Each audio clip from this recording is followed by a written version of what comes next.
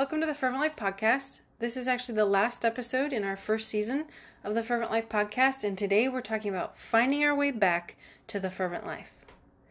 Now picture this, you were on fire for God. His presence was so real. You walked in truth, you experienced His joy, you had clarity, you felt strong, and then you didn't. Fear, apathy, emptiness, lostness, silence louder than you feel your soul can take. Your fire has dwindled to embers. You feel confused, exhausted, and alone. You know what the fervent life is. You used to walk in it. It was the most beautiful season of your life, but you can barely remember what it felt like now. It seems so far away, and you have no idea how it slipped from your grasp. I absolutely get it, because I've been there many times. One of the most frustrating things about being human is the reality that we're imperfect. We're weak. We forget. We get off track. We misunderstand. We get overwhelmed. And we get lost. There's a church in the Bible that knew what it felt like to lose their grip on the fervent life they had in Christ. They knew what it was to get lost. In Revelations 2:2-4, the Lord says to the Ephesians, I know your works, your toil, and your patient endurance, and how you cannot bear with those who do evil, but have tested those who call themselves apostles and are not, and found them to be false. I know you are enduring patiently and bearing up for my name's sake, and you have not grown weary. But I have this against you, that you have abandoned the love you had at first. They were doing good things. They were working hard. They were patient. They loved justice. They discerned truth. They endured. But they lost sight of their first love. That list of things that the Ephesians church was doing scares me, because it makes me realize it would be so easy for me to get lost, and I might not even realize it at first. We can be doing all the right things, all the while our love for God can be shriveling up and dying. We can help people. We can give money. We can exhaust ourselves for the sake of others. We can have a passion for justice. We can discern truths about doctrine and theology and the people who are speaking it. We can endure the most bitter of circumstances. We can do all of these things and still lose sight of our first love. So what are some things that can cause us to lose sight of our first love? Well, 4 things come to mind. Number 1 is idols. Another term I've heard for this is disordered loves. An idol is essentially anything we have come to love and care about more than God. The tricky part is, a thing doesn't have to be bad in order for it to become an idol. We can take good and beautiful things, gifts given by God Himself, and allow them to usurp God's place in our hearts. And it can be really subtle. Which is why 1 John 5:21 urges us to be aware when it says, Dear children, keep away from anything that might take God's place in your hearts. How can we identify an idol in our lives? That's a great question. And I'm sure there are many answers. But there's 4 questions in particular that I ask myself that help me discern the idols in my life. The first one is, what's consuming my time? Whether it's people-pleasing, i.e. saying yes to every commitment out of fear or compulsion, or a hobby I became obsessed with, or a goal I esteem higher than every other area of my life.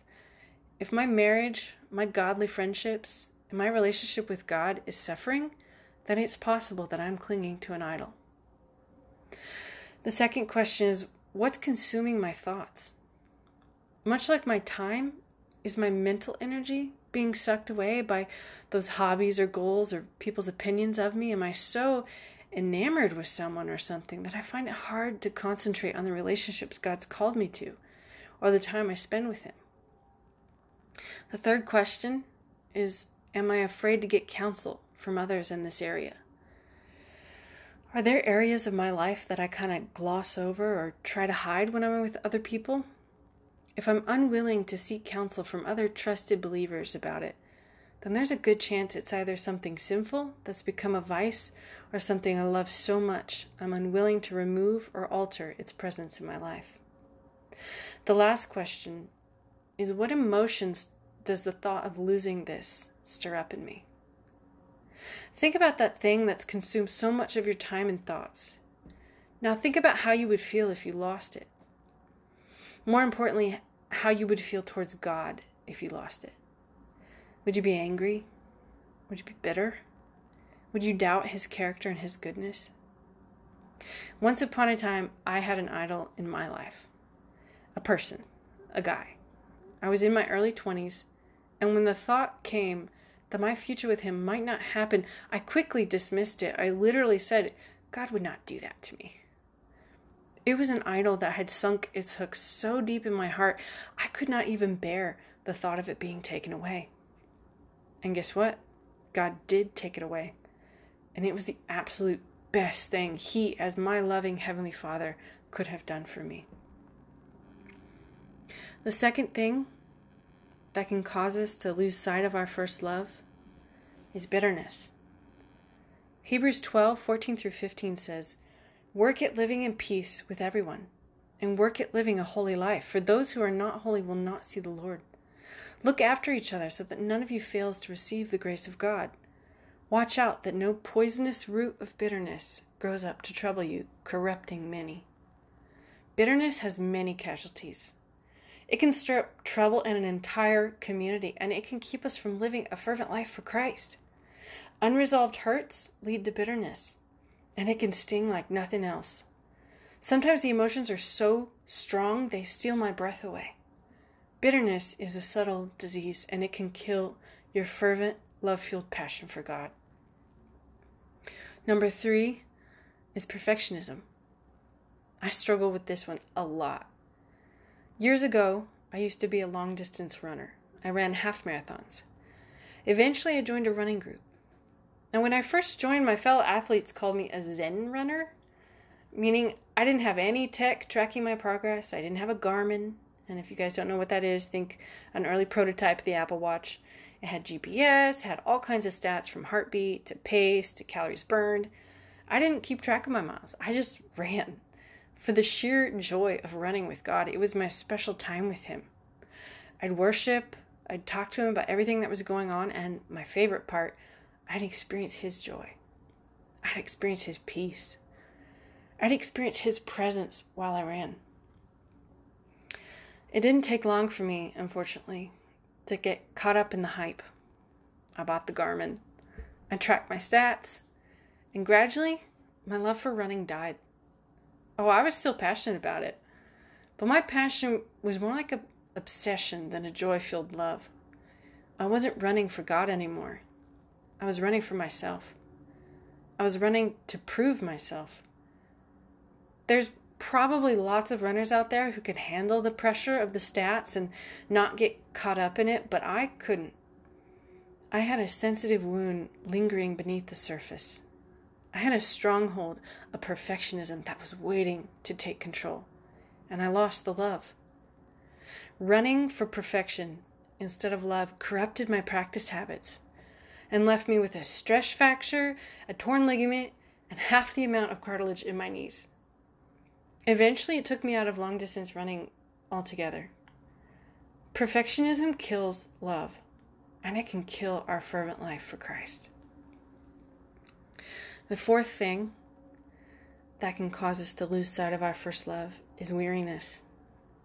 Now, we all know that sleep deprivation can severely affect our physical health. Likewise, fatigue severely affects our spiritual life. I was doing really well living the fervent life a while back, but then I got weary. And with weariness comes a boatload of emotions and the inability to see straight. Like exhaustion weakens our immune system, it can also weaken our spiritual defenses. Before we know it, we've been carried off by the waves of our circumstances. So how do we find our way back to the fervent life? How do we find our way back to our first love? Verse 5 of Revelation chapter 2, the follow-up to that earlier passage, says, "Look how far you have fallen. Turn back to me and do the works you did at first. Our first instruction from this verse is to look at how far we've drifted. And the good news is there is no longer any condemnation for those who are in Christ, Romans 8:1. So we can take an honest look at where we've gone wrong without wallowing in shame and guilt. We're free to get back up. We're free to learn. We're free to ask ourselves, without the weight of condemnation, have we been consumed lately by other things instead of God? Do we feel bitter and angry a lot? Are we trying to do things by our own strength? Are we trying to prove ourselves? Are we weary? Has exhaustion and fatigue caused us to become carried away by our circumstances? The next step is to turn back to God. We've acknowledged our shortcomings and we've placed our gaze back on Christ. Now what? Do the works you did at first. But what kind of works? We saw earlier that church was doing a lot of good things, but what was missing? Their love for God. So one can assume that when verse 5 tells us to do the works we did at first, it means to do them out of love like we did before. It could also mean to do the things we used to do to cultivate that love for God. I used to tell myself the truth a lot more and listen to lies a lot less. I used to let my faith dictate my feelings instead of letting my feelings dictate my faith. I used to recognize God's love in a way that helped me love others more. I used to rest in the gospel of God's grace instead of trying to prove my own worth. I used to accept God's invitation of rest and spent long hours in the beauty of His presence instead of running around in an endless cycle of striving and exhaustion. Ultimately, there is one thing and one thing alone that fuels our fervent life, and that is the gospel of Jesus Christ. My eyes used to kind of gloss over every time someone mentioned the gospel because I had heard it so many times, but then God opened my eyes in a way that made me see it like I never had before. He showed me how the gospel affects every single area of my life. It is the key to victory in every area of my life. Each day comes with a beautiful purpose, to grow closer to God, to learn more and more about His love for me through the gospel, and to let it transform me. The gospel is the key to everything. The gospel helps us give up our idols. Isaiah 30:18-22 says, "So the Lord must wait for you to come to Him, so He can show you His love and compassion. For the Lord is faithful. Blessed are those who wait for His help. Then you will destroy all your silver idols and your precious gold images. You will throw them out like filthy rags, saying to them, 'Good riddance.'" Once our hearts are opened again to the magnitude of God's love and compassion for us, through the grace given to us at the cross, which was the redeeming work of the Messiah, even the believers in the Old Testament were placing their trust in ultimately. The idols in our hands, when we grasp that, suddenly pale in comparison, to the point that we're willing to give them up because the momentary satisfaction we get for them is nothing compared to the satisfaction and fulfillment we receive in the love of Christ. The gospel is the antidote to bitterness. Genesis 50:20 says, "You intended to harm me, but God intended it all for good. He brought me to this position so I could save the lives of many people." Joseph was able to say this to his brothers, the ones who had hurt him so deeply and sold him into slavery, because although God allowed them to sin against him, God only allowed it because He had a far greater plan in mind. One that would both glorify Him and bring Joseph to a place of great abundance in the end. I love Genesis 41:50-52, which says, "During this time, before the first of the famine years, 2 sons were born to Joseph and his wife, Asenath, the daughter of Potiphera, the priest of On. Joseph named his older son Manasseh, for he said, 'God has made me forget all my troubles and everyone in my father's family.' Joseph named his second son Ephraim, for he said, 'God has made me fruitful in this land of my grief.'" I absolutely love the story of Joseph because it illustrates the cycle of healing. First, we know that God was with Joseph, sustaining him even when he was abused by his brothers and wrongfully imprisoned. We see how God brought him out of prison at the perfect time to become a trusted advisor to Pharaoh and second in command over all of Egypt. We see how God wiped away Joseph's tears and brought him to a place of great abundance and blessing. The blessings God gave Joseph were so great that it caused him to forget all the sorrows of the past. Then we see emotions surface again when his brothers come back into the picture. To the point that Joseph has to turn away and leave the room. He sobs, he wrestles, and then, later on in the story, because of the healing power of God's steadfast love and provision, we see Joseph reach the point where he can forgive and offer reconciliation to his brothers after they express their remorse and ask for his forgiveness. At the end of the day, Joseph's view of God and all he had done for him caused what Joseph's brothers had done to him to become insignificant. Not that it no longer mattered, but that it no longer held power over him. Because of Christ, we are promised victory over anything this life throws at us. We are no longer victims of our circumstances. Because of Christ, we can rise above.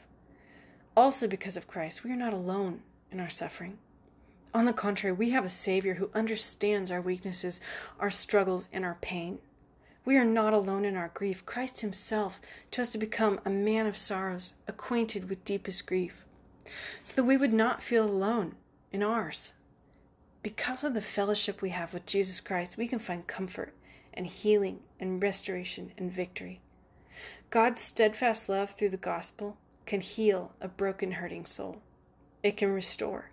It can remove bitterness from our lives and bring us forgiveness and joy.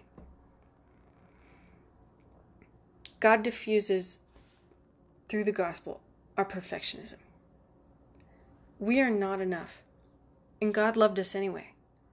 When we were at our worst, he offered us salvation through the sacrifice of his Son. And when we mess up, his mercies continue to be new every morning. The gospel of God's grace is the only thing that has the power to diffuse our perfectionism. The more I focus on God's incredible, relentless love for me, the less control my perfectionism has over me. The more I saturate myself in his loving presence, the less I strive. The gospel also restores our weary souls. Isaiah 30:15 says, "This is what the sovereign Lord, the Holy One of Israel, says. Only in returning to me and resting in me will you be saved. In quietness and confidence is your strength, but you would have none of it." Psalm 23:2-3 also says, "He makes me lie down in green pastures. He leads me beside still waters. He restores my soul." In Isaiah 30, we see the necessity of resting in God. In Psalm 23, we see God prepare a place of rest for the psalmist, and the psalmist surrenders to it. Consequently, by accepting God's invitation of rest, his soul is restored. Just like our physical body cannot function properly without sleep, our spiritual life cannot function properly without resting in God. In Matthew 11:28-30, Jesus says, "Come to me, all you are weary and carry heavy burdens, and I will give you rest. Take my yoke upon you, because I am humble and gentle at heart, and you will find rest for your souls. For my yoke is easy to bear, and the burden I give you is light." Why is Jesus' yoke for us light and easy to bear? Because he already accomplished everything for us on the cross. And all we're left with is the charge to depend on him and rest in his finished work for us on the cross. Because of Jesus, we have a relationship with God where we can accept the places of rest he prepares for us. Because of Jesus, our hearts can be refreshed and restored continually as we walk with him. When we boil it all down, the way back to the fervent life is actually really simple. To renew our minds with a fresh grasp of the gospel, and to delve deeper into the love of God through Christ.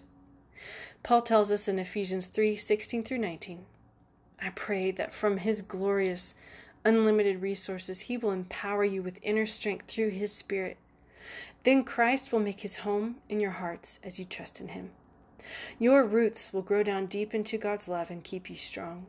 And may you have the power to understand, as all God's people should, how wide, how long, how high, and how deep his love is. May you experience the love of Christ, though it is too great to fully understand. Then you will be made complete with all the fullness of life and power that comes from God. Strength, completeness, fullness of life, power to overcome, unfathomable love. Sounds like a pretty fervent life, doesn't it? And how do we experience it? By relying on the power of the Holy Spirit, by letting Christ make his home in our hearts, and by rooting ourselves in the foundation of God's incomprehensible love for us, revealed through the gospel, the pinnacle revelation of God's love for all mankind and the source of hope for all who are willing to receive it. Well, that's all I've got for today. Thank you so much for joining us. Again, this is the final episode of Season 1 of the Fervent Life podcast. We're going to be taking these next few weeks to pray and see what series God would like us to do in the future. We'll still have new devotionals every week on our website, so you can keep an eye out for those. If you feel that, we appreciate your prayers for wisdom and direction on what God would like us to do next in Season 2 of the Fervent Life podcast. And as always, if you'd like to contact us, maybe even give us some suggestions, you can always do so on our website at www.theferventlife.org under the Connect tab. Thank you guys so much again, and I hope you have an awesome week.